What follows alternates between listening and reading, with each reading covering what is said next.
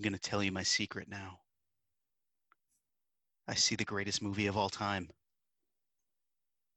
Today on the podcast, The Sixth Sense. Now don't close your eyes and don't try to hide. Or a silly spook may sit by your side. Shrouded in a dark disguise. They pretend to terrorize. Grim ghosts come out to socialize. Welcome to the greatest movie of all time podcast, the show in which I, your co-host, the whole effing show, Rick Barrasso. And me, the narcissist, Derek Smith. There you go. That's a good. You know what? Point to Derek. That's a good one. I thought of it. That's a good one. All right, we're gonna watch. Wait, are you agreeing because I am a narcissist? Because I'm not. I mean, let's move on. You know what? I don't even want you to answer that. I mean, you're literally staring into a mirror, flexing right now. So I don't know what to make of that comment. Yeah, it's true.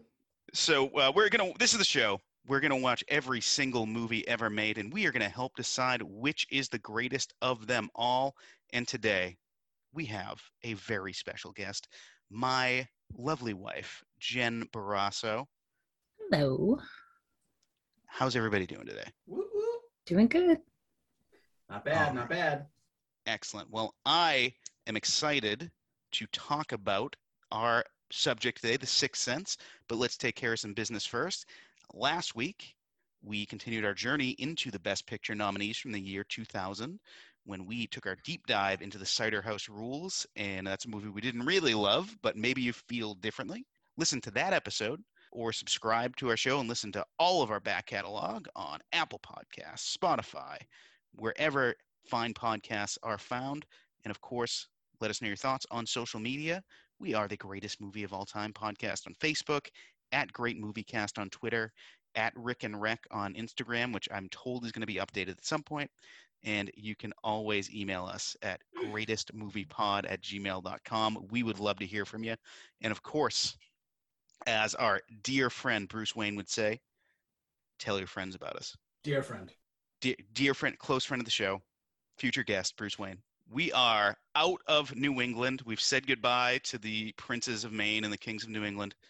And we are going to the streets of Philadelphia as all of M. Night Shyamalan's movies take place in that city. I thought you meant Rocky for a second. Darn it. Oh, man. M. Night should direct the next Rocky movie. Streets of Philly, you figure Rocky. That would be an interesting twist. What a twist. He goes back in time and wins the first fight against Apollo.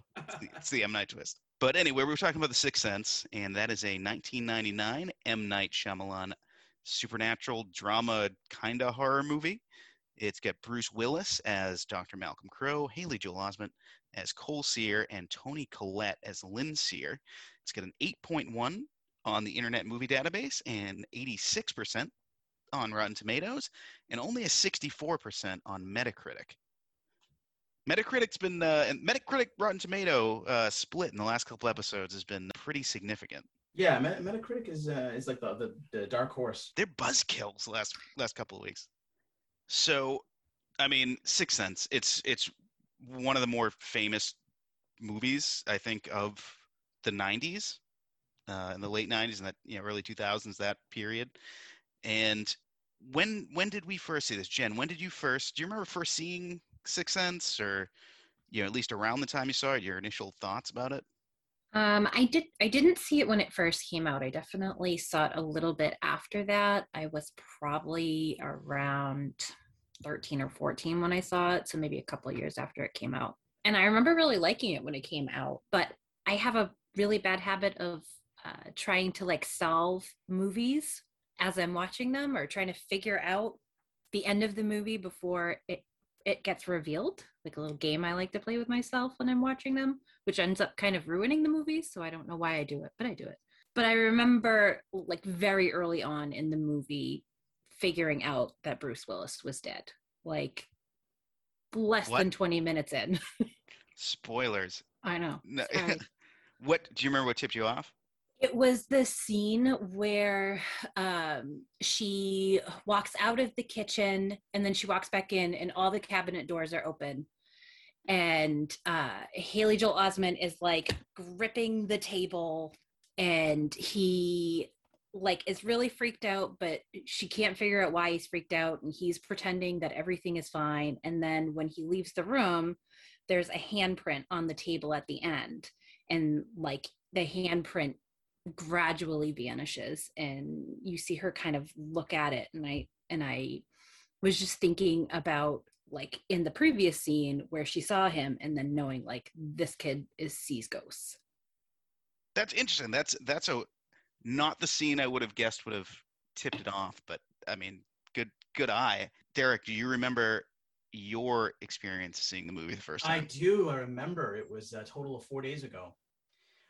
Right. You said last So week. I do Yeah. remember it. I do remember. How's it that fondly. possible? It's crazy. It's one of those movies that just avoided me. And you know, I knew it about it when it came out. I knew what happened at the end. I forget who told me, but I remember knowing like what happened.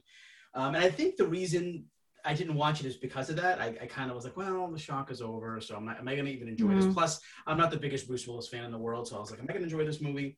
But hey, we were forced to watch it this time, so I watched it, and even knowing the ending, I still really enjoyed it. Yeah, I agree. Agreed. Yeah, I Yeah. agree. I think one of the most effective things, I tried to watch this movie this time thinking like, what would it have been like going in cold? Because even if you didn't know the twist going in, and I did, there was my mother was a hairdresser, and there was like I was 99, so I was 10 or 11. And there was this like older teenager that worked with my mother who would like hang out with me and my brother and the like some like a couple cousins and just kind of entertain us while they were all working a lot of the time. And for some reason we were like, what happens in this movie? And she was just like horror movies we wouldn't have seen otherwise, because at the time I really wouldn't have had anyone to bring me to this. And I was like, what happens in this? What happens in Sixth Sense? What happens in Blair Witch? I think was out at the same time. And I found out what happened. But even the commercials kind of gave away the I see dead people part of it. So that right. And I was trying to think like, if I went into this absolutely cold and like, or even just knowing there was a twist, the build up to what's up with this kid is so effective. Even beyond the what's up with Bruce Willis, like what's this kid's issue, and like Bruce Willis putting it together or Malcolm Crowe putting it together, I think it really works.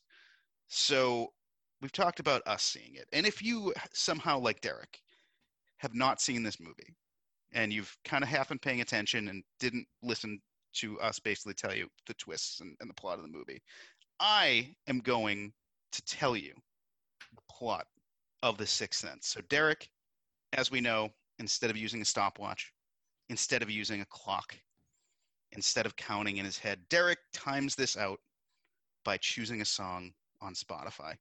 Derek, what song will you be timing out my 30-second description with today? I have chosen A Hard Knock Life by Jay-Z. Solid choice. Solid choice, right? I'm not even a big hip-hop fan, but this song gets me. Maybe because I'm a musical fan. Coming to the greatest album of all time? No. Soon? No Jay-Z episode? no Jay-Z anytime soon. No, sorry. Okay. I'm basing that mostly on rock and roll. So. But eventually, right, Derek? Well, Derek doesn't make the claim he'll listen to every album of all time. Yeah, I don't make that claim. I'm much more stingy. Yeah, he just what he thinks might be some of the greatest albums of all time. But Derek, count me down. All right, 3, 2, 1, go. Malcolm Crowe, a child psychologist, is shot by one of his former patients who he couldn't help years before. Sometime later, he begins working with Cole, a boy showing the same behaviors, which are first attributed to his parents' recent divorce. Turns out, he sees dead people. Malcolm realizes his attacker had the same problem. He and Cole realize the ghosts are looking for help, and then they can move on.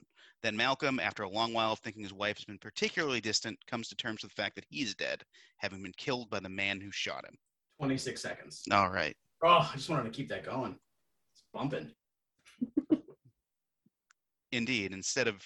Derek, instead of treated, you got tricked. Exactly. Yep. See, you're good. You're good at words. I am. I'm great at words. Words are some of my favorite things.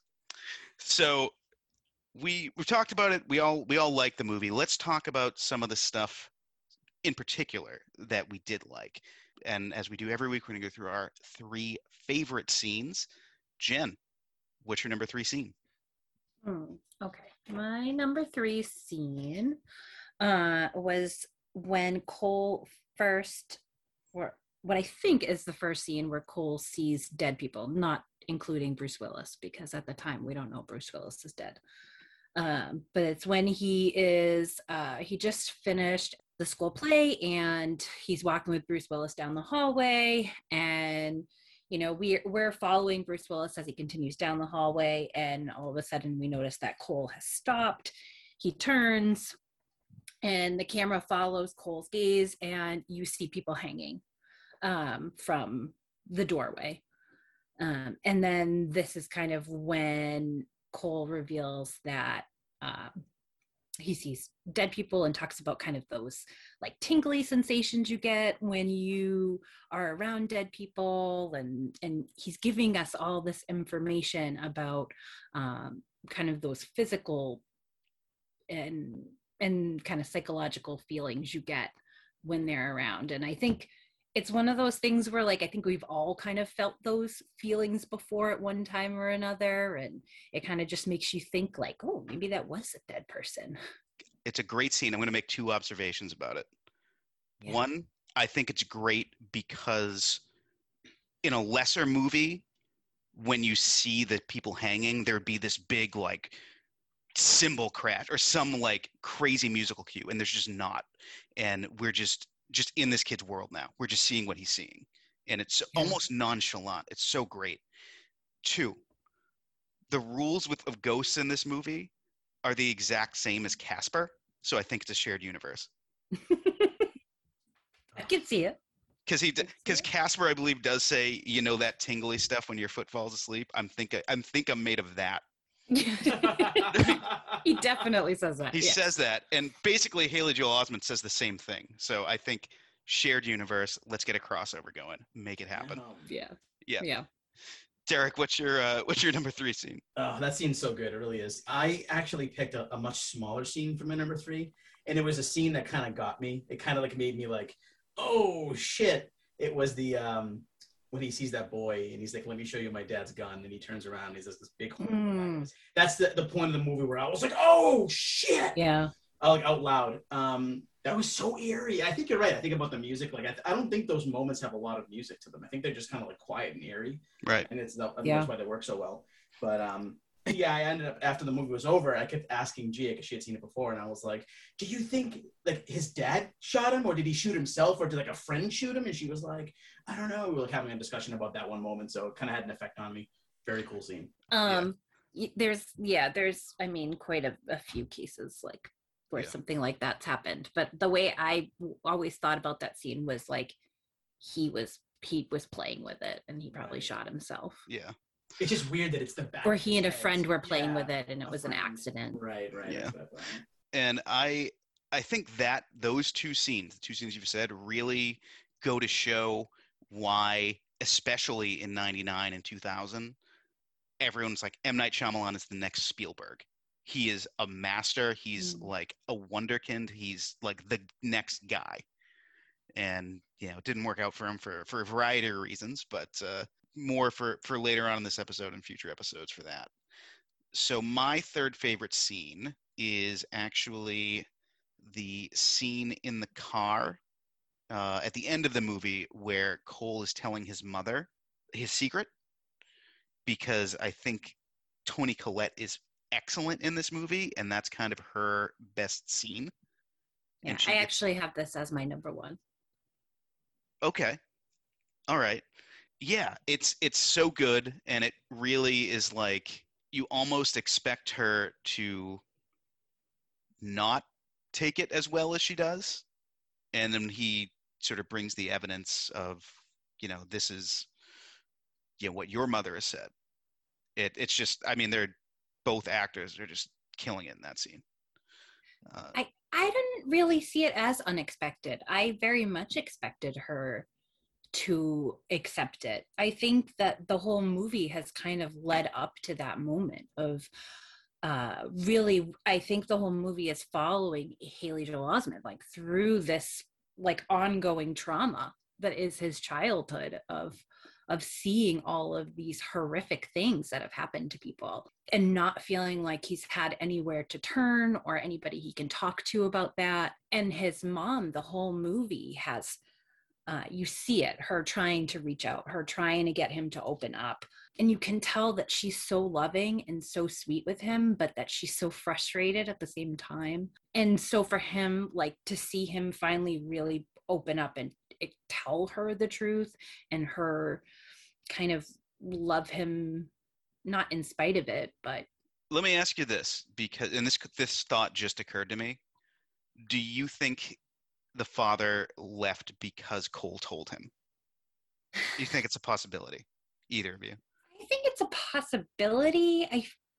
I feel like it's just more likely that, you know, these weird things happen around Cole, and Cole is a weird kid, and it causes a lot of stress and strife. And I think probably that was just too much to deal with. All right. I don't know that I would imagine that Cole had opened up to someone else, because you do see that the relationship with the mother is very close. So I would imagine if he was going to tell somebody, it would have been her. Right. And we don't know a ton about the relationship with the father either, because Bruce Willis is, you know, or Malcolm is trying to dig in on it. And he's got the watch that he's wearing? The watch and the eyeglasses. Yeah. So I would think if he had told him something that personal and he had left because of that he wouldn't be carrying around mementos of him. Something to think about. So Jen, we know your number one scene. What's your number two? My number two was, it's kind of a longer scene, but the whole thing with Kira's funeral. So the little girl who's been poisoned by her mother. But we don't actually really learn that that's what's happening until the end of the scene. So I really liked the scene because I felt like that was a surprise for me that I hadn't figured out in the movie. So watching it, kind of letting that surprise happen on its own was nice for me. But I thought it really tied up a lot of loose ends too. Like it brought a lot of the things that Cole was talking about earlier on back, like right at the beginning of that scene, they're on the bus and Cole makes some comment to Malcolm, who's sitting next to him. And he says, like, she really came a long way to find me. And then at the end, Cole is like kind of accepting that he is able to talk to these people and then really help them to find closure. And that is going to make it easier for him to kind of cope with what's happening or to accept what's happening around him. Yeah. No, I like that. I'm going to actually jump on yours and give my number two, because it's the scene directly preceding that when, you know, young Misha Barton is kind of accidentally terrorizing Cole. Because I saw the one by one, like the clothespins coming off the sheet, and like how effective and suspenseful that is, and how much better it ends up being because your expectations are then subverted. You know, because you can see how terrifying these experiences might be for Cole and for Donnie Wahlberg. You know, I forget the character's name, but yeah. Vincent Gray. Yes. How this might fuck them up, like beyond help. And Bruce Willis happened to be, you know, Malcolm happened to be the right guy, the right ghost to help Cole out. Derek, what is your number two?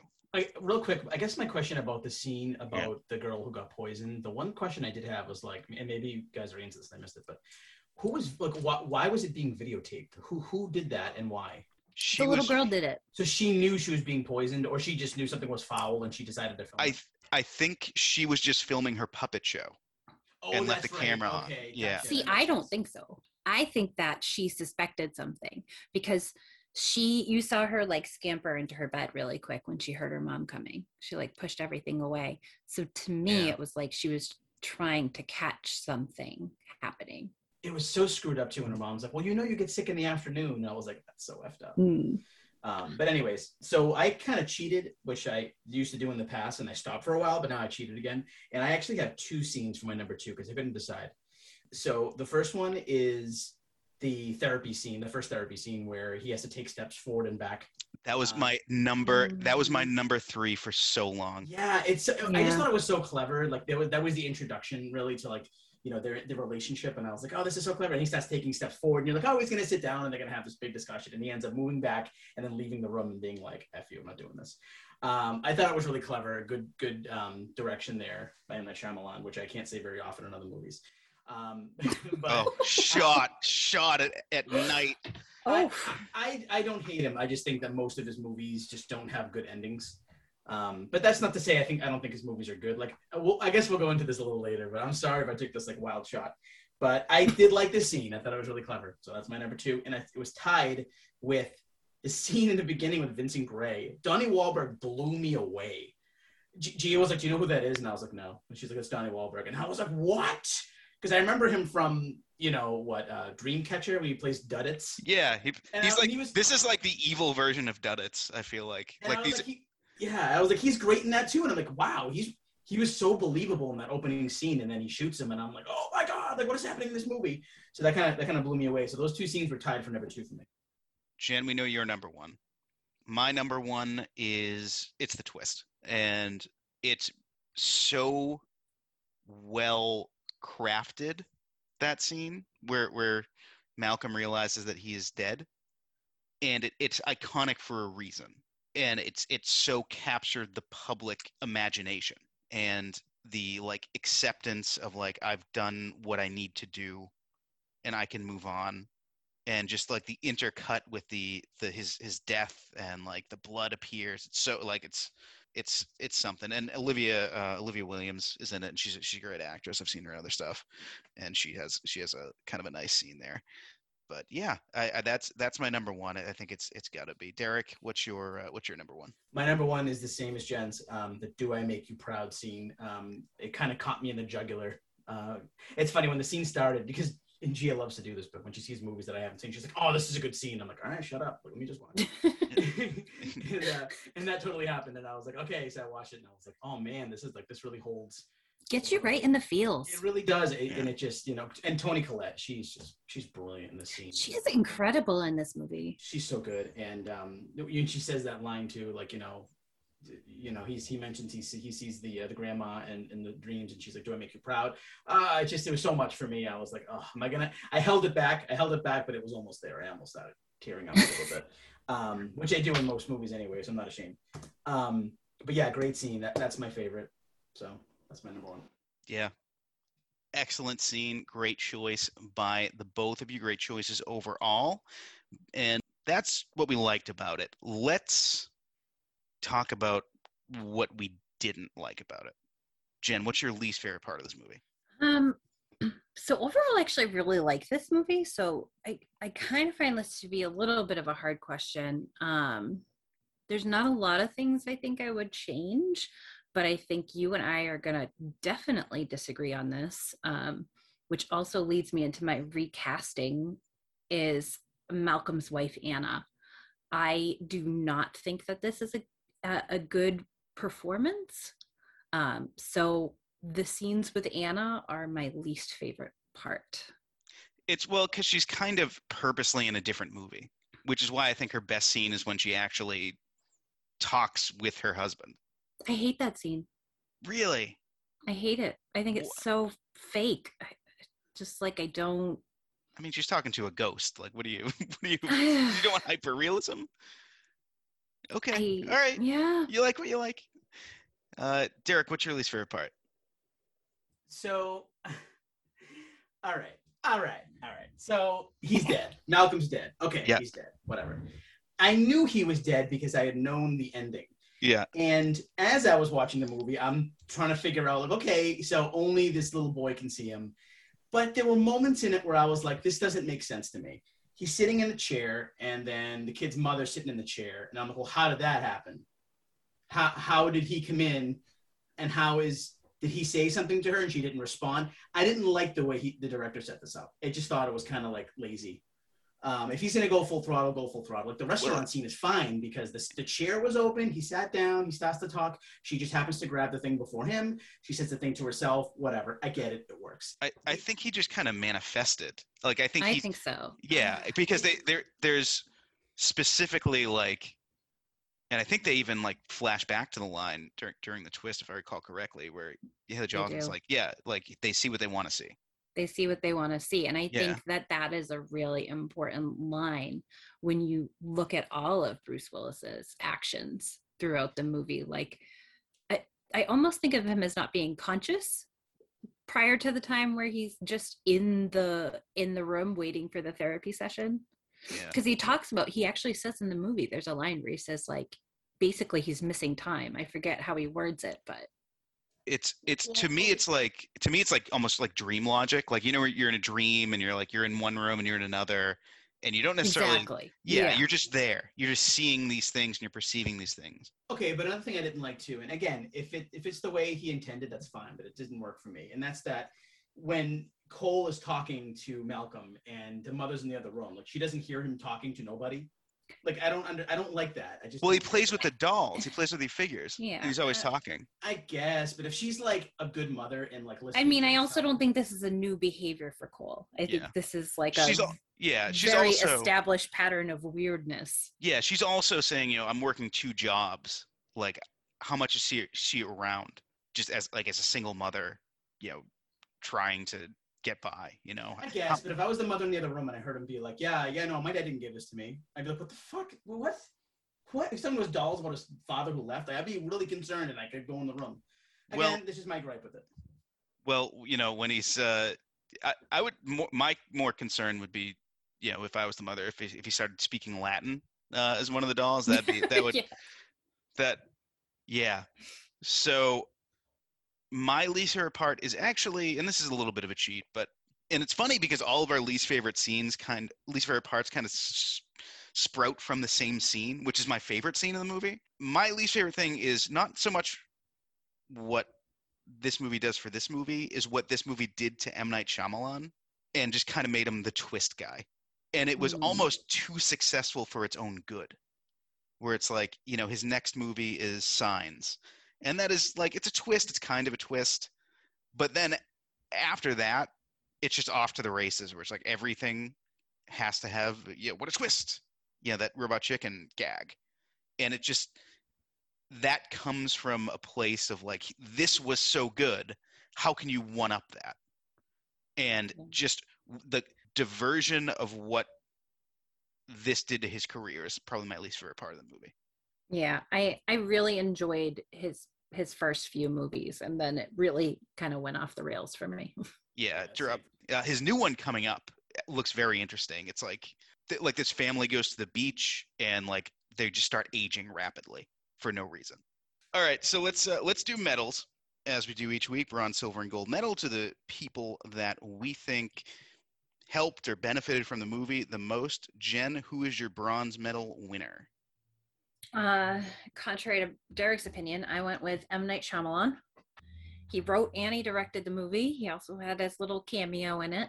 I thought it was a really well-told story. It was suspenseful. I'm a really big horror fan, and I have watched a lot of horror movies.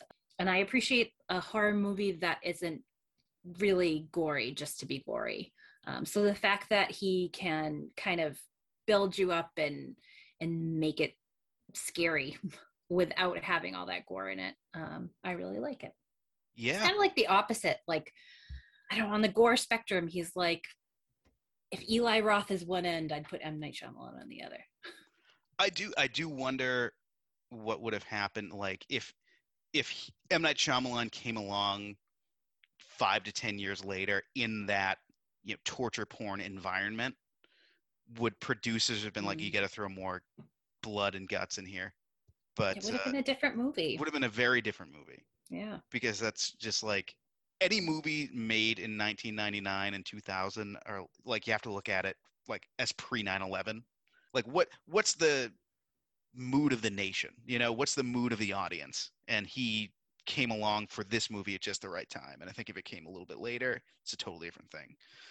But Derek, Who's your bronze medal winner? So first off, Jen, you wound me because I actually do like M. Night Shyamalan in this one and in Signs.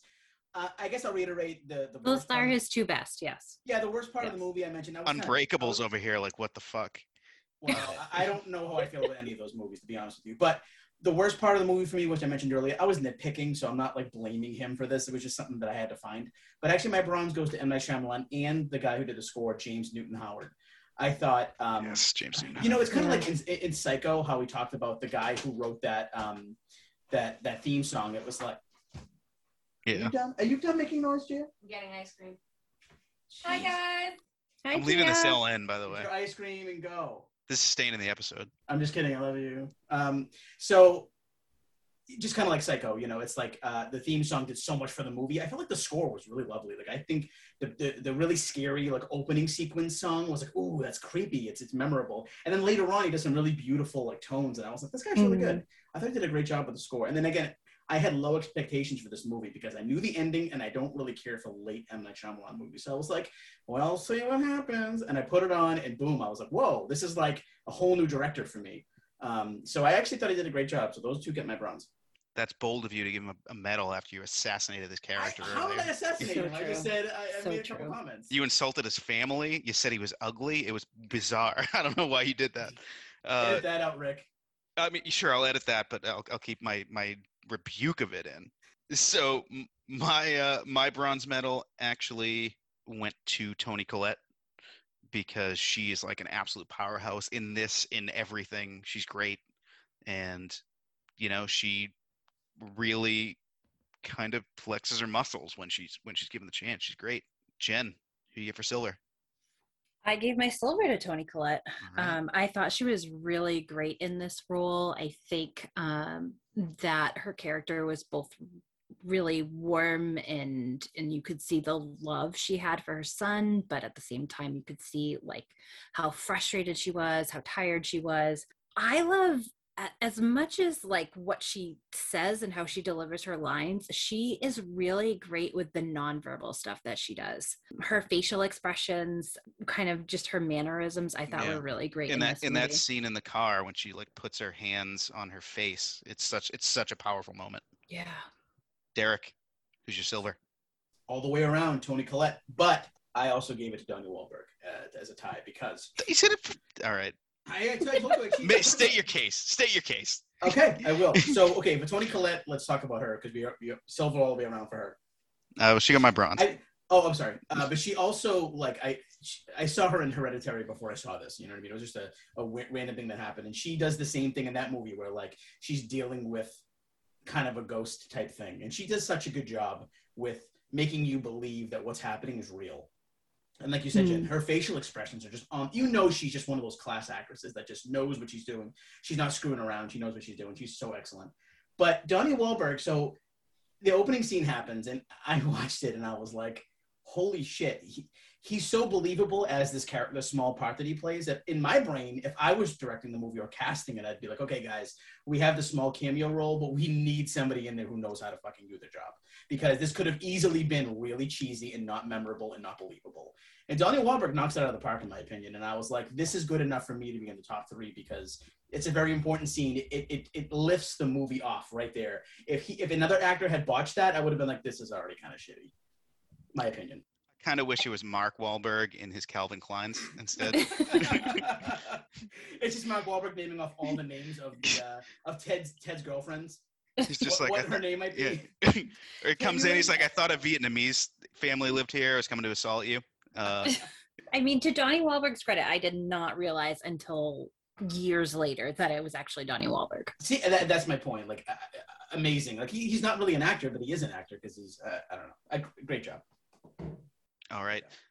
So my silver went to Haley Joel Osment.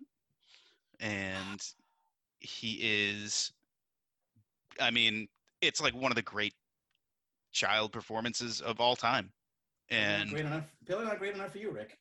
Apparently not. He's killing me.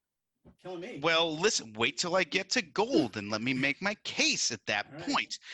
But yeah, Haley Joel Osment, I think, I mean, we'll get to Oscars and we'll have that discussion. But yeah, I mean, one of the great performances by a child ever, and he absolutely crushes it. Like there's not much to say. Like he's got, like every time he's on screen, you just want to like watch what he does next. It's great. I mean, we can move on, but I'm guessing, Jen, gold. Haley Joel Osment. I think that he puts on an incredible performance in this movie.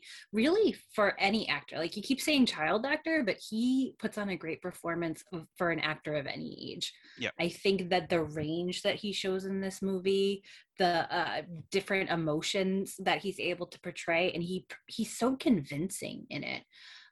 You really believe when he's scared that he's scared. You really believe when he's sad and he really wants to tell his mom what's happening. Like you feel that pain that he is feeling. I think he just does a really great job in this movie. So I definitely gave him my gold. And he's just such a cute little kid. Yeah. Weird looking adult, but super cute kid. I would totally agree with you, but I just don't want to get put in jail. Now, I agree with you 100%. I think, like, you made a great point. Like, he acts with Bruce Willis as if, like, he's on his level. He's not like, oh, I'm a kid. He's like, everything he says, I believe, he's witty. The way he says his words with confidence, like I said, I hate to use child, but like for his age, like he knocks it out of the park. He holds his own, totally. He reminds me of like a young, what's her name? Gia, what's her name? Dakota Fanning. You know exactly what I was talking about. He's like a young Dakota Fanning. Well, like I thought as a young actress, like I believed what she said. Like you could tell she was schooled in acting a little bit. But it's sad to think that Michael Caine was like, wins the award. And he's like, Haley Joel Osment, we'll see you up here in later years. And we're like, no, we won't. But he's kind of making a comeback now. He's recently been in some stuff. I saw him in, was that movie, Gia, where Justin Long becomes a walrus? Tusk. Yeah. Oh, no. Tusk is underrated. Jen, we're going to have you back on for the Tusk episode. He's been in some way better stuff than Tusk. Please don't make me watch that movie again, Rick. Oh, we're doing every movie ever made. We're doing true. Tusk. We're doing Tusk next week, by the way. We're breaking into the Oscars with Tusk. Yeah, I'm still waiting for Deathbed. I guess my point was that's the only other movie I've seen him in. I guess I haven't seen a lot of his work. But again, he's my gold. If anyone else gives anybody else gold, they're stupid. But go ahead, Rick. Listen. Tell us how you're wrong. The gold clearly should go to M. Night Shyamalan because, listen, Haley Joel Osment gives a great performance, but he is a child. Who do you think's getting that performance out of him? It's M. Night Shyamalan. Who do you think is creating these scenes, building this atmosphere? It's M. Night Shyamalan. The decisions that are made as to what you see on screen that are so effective, like those people hanging, like the suspense of the tent coming out. These scenes that we talked about are so good because of how he frames these things. And he has these great shots in the movie of like, it's like you'll be looking past something or looking through something that nobody else quite does. And listen, Haley Joel Osment is so great, and he came, in many other cases he would get gold, but because of the unique stamp, especially at this point, when M. Night Shyamalan's on such a roll and has Unbreakable before this, and has this, which is massive. Again, people were saying this guy is Spielberg based on this movie. So that's why I give it M. Night Shyamalan. Spielberg didn't make Lady in the Water, so clearly M. Night Shyamalan's not on the same level. I mean, Spielberg has made some movies that I don't super love, but yeah, nothing quite that bad. I will agree with you on the level of like in Signs. I think the Culkins are the Culkins, but I think Rory Culkin did a pretty good job in Signs, and I'm sure M. Night Shyamalan did a lot to help him out. Yeah, almost like what's the common denominator they're getting, and the kid in Unbreakable as well. What's the common denominator? Who can get good? I don't think that the child acting in Signs was at the same level as it is in this movie. I do not think any other child actor would have done this role as much justice. I can't disagree with you on anything that you've said about M. Night Shyamalan. I think he did a great job directing this movie, and I think that the screenplay is really well written. I think that he has a way of kind of tying everything in. Going back and rewatching the movie, you see like so many little references and connections to things that you'll see later in the movie that you don't pick up on until you watch it a second or a third time. Are we saying right now that if this movie was made in 1990, that Macaulay Culkin would knock this out of the park? Not in the same way. I mean, he's a comedic actor. He was in Home Alone and The Good Son in the same year. Yeah, The Good Son is, I mean... Give me a break. He was awesome in that. I think Elijah would be better talking about The Good Son. What? I guess. I don't know. I guess I would take Elijah Wood over Macaulay Culkin. Oh, you know what? In this role, Macaulay Culkin in a comedy, 100%. 100%. But he was an evil kid in that movie, and he played it really well. That's hard to do as a kid. What was that? What was that noise? You disagree? Most kids are evil. Most kids are evil. Okay. Yeah. 100%, Derek. Yes. All right. Yeah. All right. Well, I guess we're moving on. Anyway, so I think we're all agreed now that Derek's wrong. All right. It happens. All right. So that brings us to one of my favorite parts of the show, recasting. Jen, you mentioned you had some recasting. What did you have? So there's not a lot I would recast in this movie. I thought that the casting overall was pretty good. I thought there were some really good actors in this movie. There was also like some names that you wouldn't have expected to see for the roles, like Donnie Wahlberg, doing that little cameo at the beginning. But yeah, for me, I would recast Malcolm's wife, Anna. I don't think she gave a believable performance. I honestly couldn't even remember the character's name in the movie. I had to look it up. I really don't think it even needs to necessarily be somebody really famous or well known in that role. I don't think it's a really big role in the movie. So a lesser known person would be fine. But I guess if I had to pick a person, I might say I imagine something like Emily Blunt in what's that movie? Girl in a Train. Yeah. Yeah. Something like that. I like that. Derek. You know who I was thinking in that role? And this is really, really, really random. Remember, Rick, I'm assuming you saw Heat. Obviously. Yes. Remember Al Pacino's wife in that? Yes. I don't know why, but I pictured that actress in this role. I don't know why. It's something weird. Anyways. It's funny. I could see the actress who played De Niro's girlfriend in that. Oh, yeah. I can see that too. Yeah. As long as they can bring some sort of emotion. Yeah. But so my turn, and this is the third time I've done this. I am not recasting shit, but what I am doing is I'm doing the new Derek rule, which is if you can't recast, continue the story. I've continued the story of The Sixth Sense in one paragraph. The Seventh Sense. The Seventh Sense. So, okay, the story continues. Malcolm stays in his house. His wife moves out because she's like, I don't want to live here no more. This bad memories. I'm leaving. But Malcolm stays because he's dead, and he's like, I gotta, whatever. I'm not gonna. Does she move out with the guy from the antique shop? Yes, they get together. Oh, okay, I'm with you. Keep going. Okay. So new folks move into this house, and Bruce Willis's character Malcolm was like, WTF? Malcolm has no choice. Even with strong advice against this idea from an old lady who smokes cigarettes out of her neck hole, Malcolm calls Beetlejuice. I knew it. I knew we were getting Beetlejuice.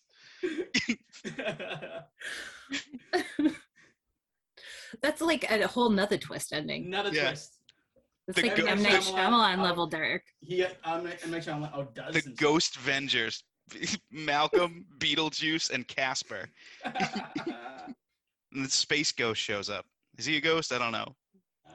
Who would play Beetlejuice? Michael Keaton. Yes. But he gets the pay job he gets for this is outrageous. 9 years later, he's like, I want $10 million at least. It's a small cameo too, but he gets months. Well, right. I actually did a recasting. I recast it as if I was gonna remake it today, and I'm gonna basically say just find a good child actor to play Cole. I wasn't even gonna try with that. I was like. That's the most important part of the whole movie. I started Googling child actors, and I was like, oh, I'm going to put myself in jail right now if I continue with this. So I was like, I'm not gonna do that. But I did.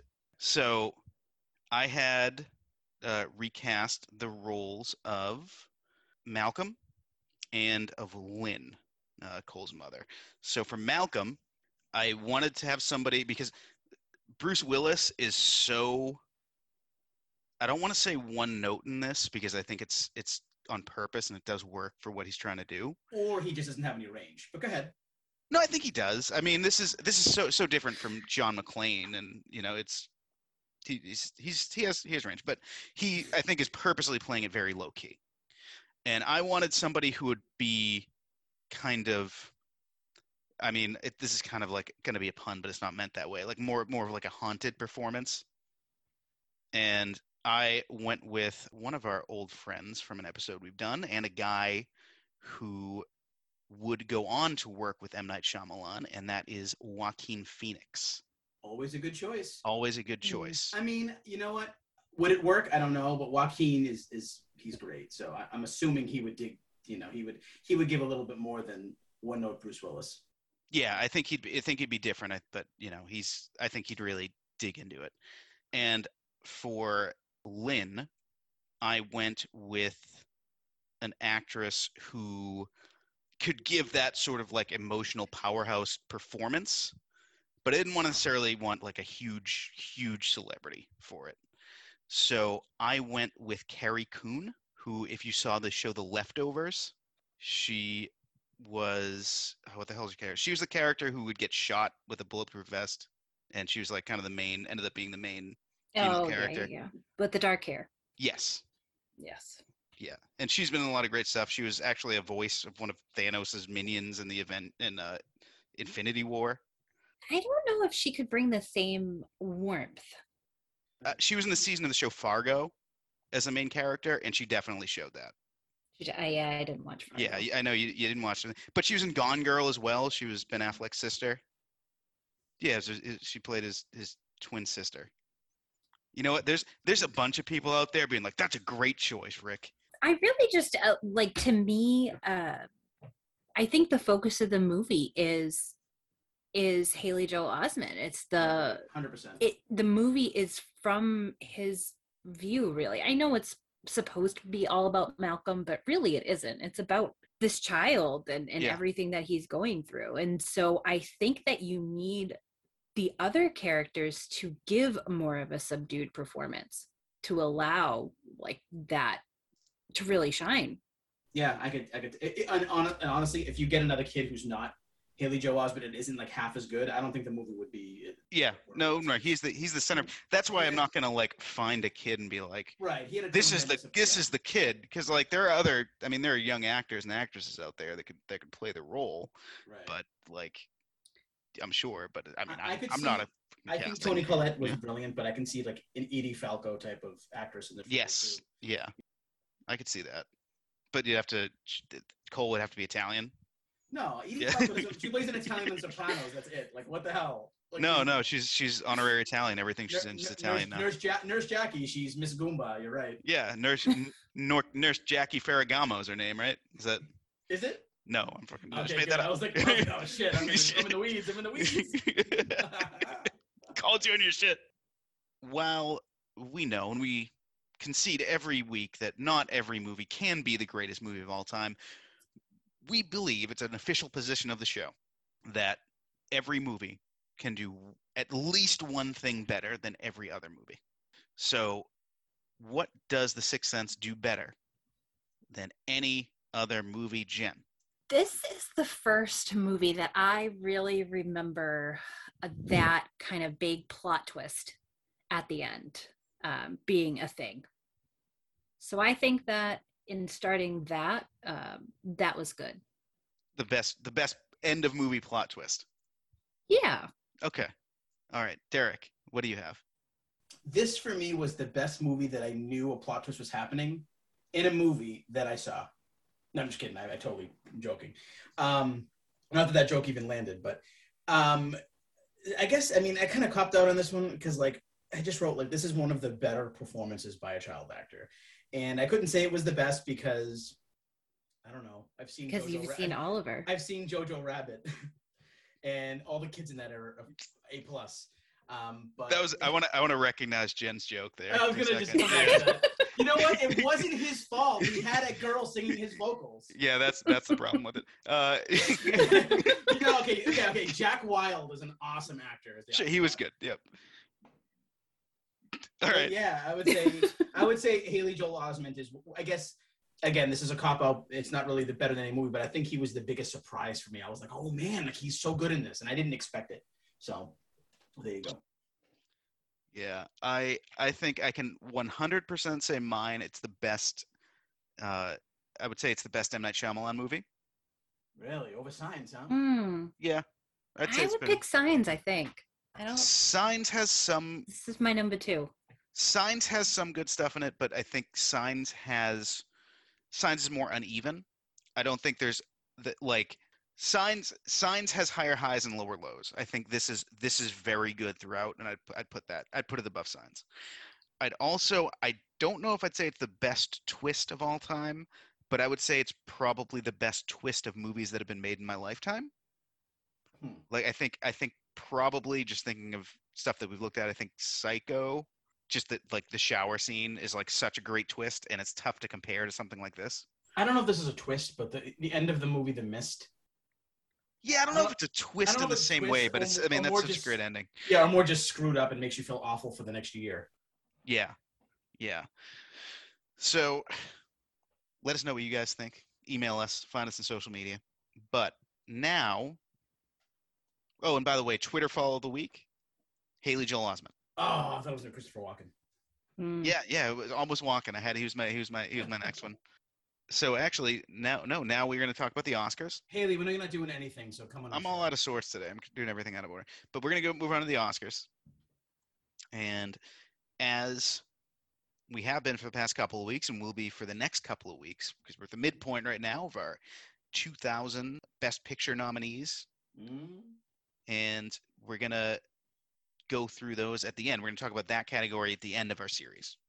But this movie does not win an Oscar, but it is nominated for Best Picture, Best Director, Best Supporting Actor, Best Supporting Actress, Original Screenplay, and Editing. I think you could make a real case for them winning most of those. So, Best Picture, we will discuss that in a couple of weeks. Best Director, M. Night Shyamalan is nominated. It is won by Sam Mendes for American Beauty.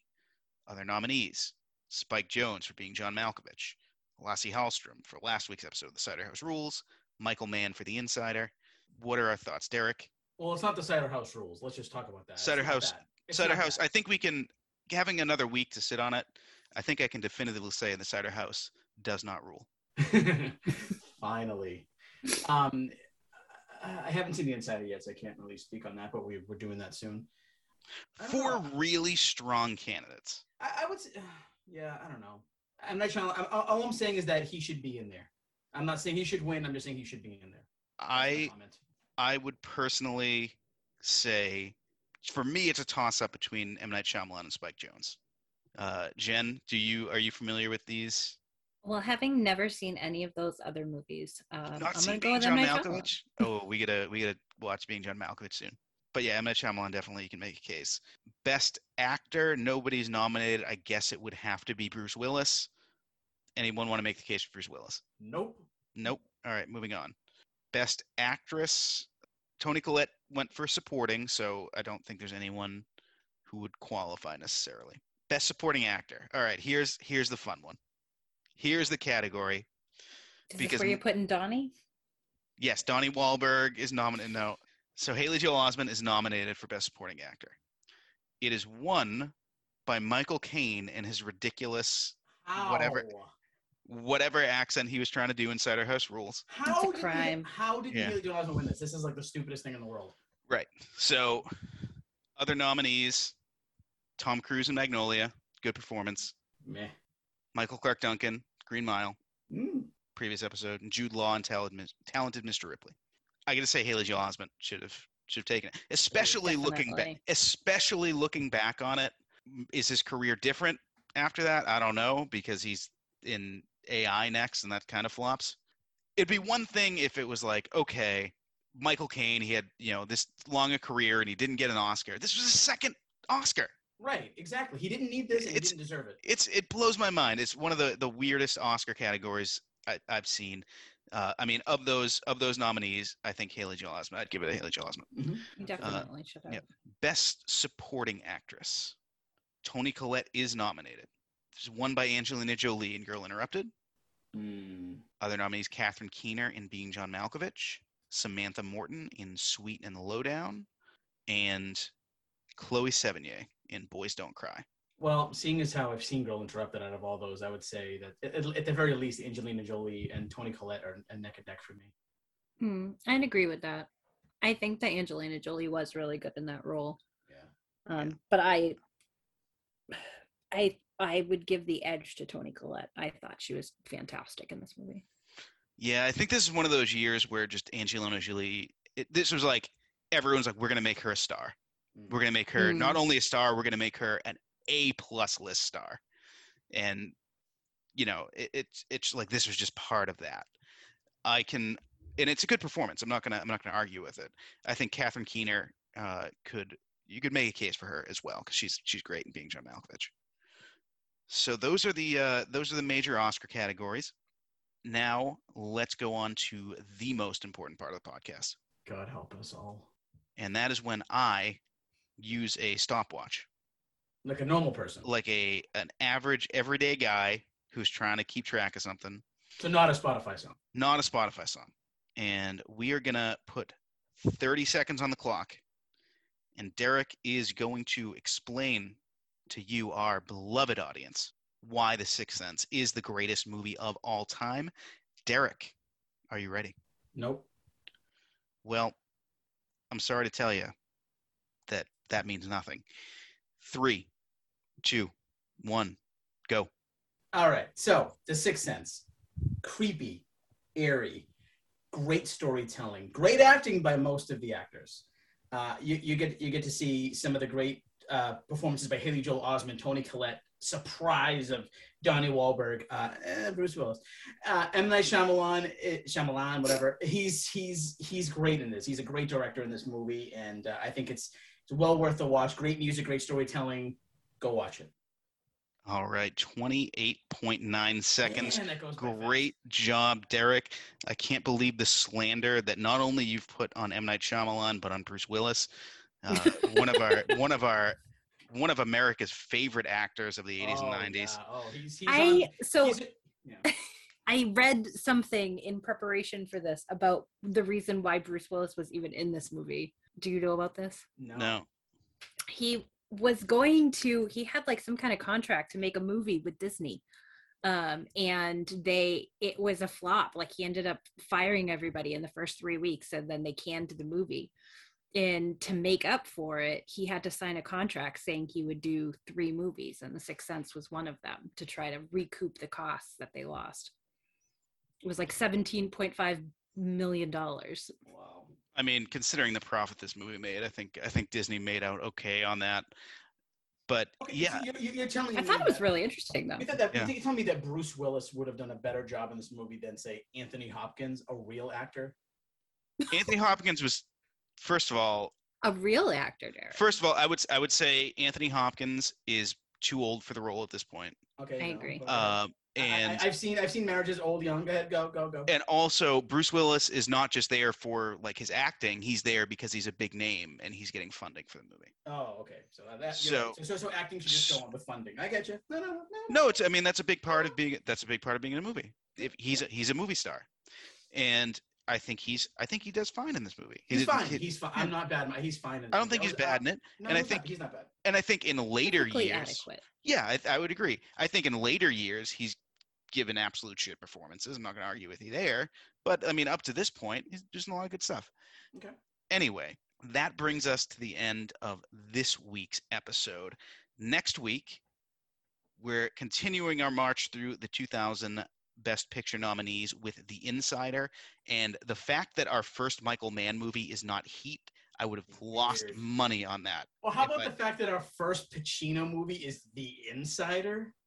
Yeah, we were like, all right, guys, you're going to do a movie. It's going to be directed by Michael Mann. Al Pacino's in it. It is The Insider. It's so funny. Yeah. So that'll be next week. I'm looking forward to it. I actually have not seen it either. So I'm looking forward to it. Other than Cider House Rules, this will be the one we both haven't seen. Right. Derek, we also, coming up, we have our sister podcast, The Greatest Album of All Time. Yes, and I guess the timeline's completely off right now, but we just released our 7th episode, I believe, which was The Doors' first album, The Doors. Rick, I think you mentioned that you listened to it. I did. We just recorded our new episode. It was with our guest, a friend of mine, Juliana Emerald, and we did Led Zeppelin 2, the second one. It was a lot of fun. And yeah, we're going to keep going and see where it goes. And of course, Rick's going to be on there soon doing the live unplugged Nirvana album at some point. Yep, can't wait for that. Jen, I want to thank you so much for being on the show. We're definitely going to have you on again when we have a movie that you want to do. Absolute pleasure. Great to have you. I had a lot of fun here, and keep watching, everybody. I have been your co-host. Oh, God damn it. I'm only off today. I have been your co-host, the upside down and backwards and frazzled Rick Barrasso. And I have been your co-host, the loose cannon Derek Smith. And we've had my wonderful wife, the lovely Jennifer Barrasso. Keep watching, everybody.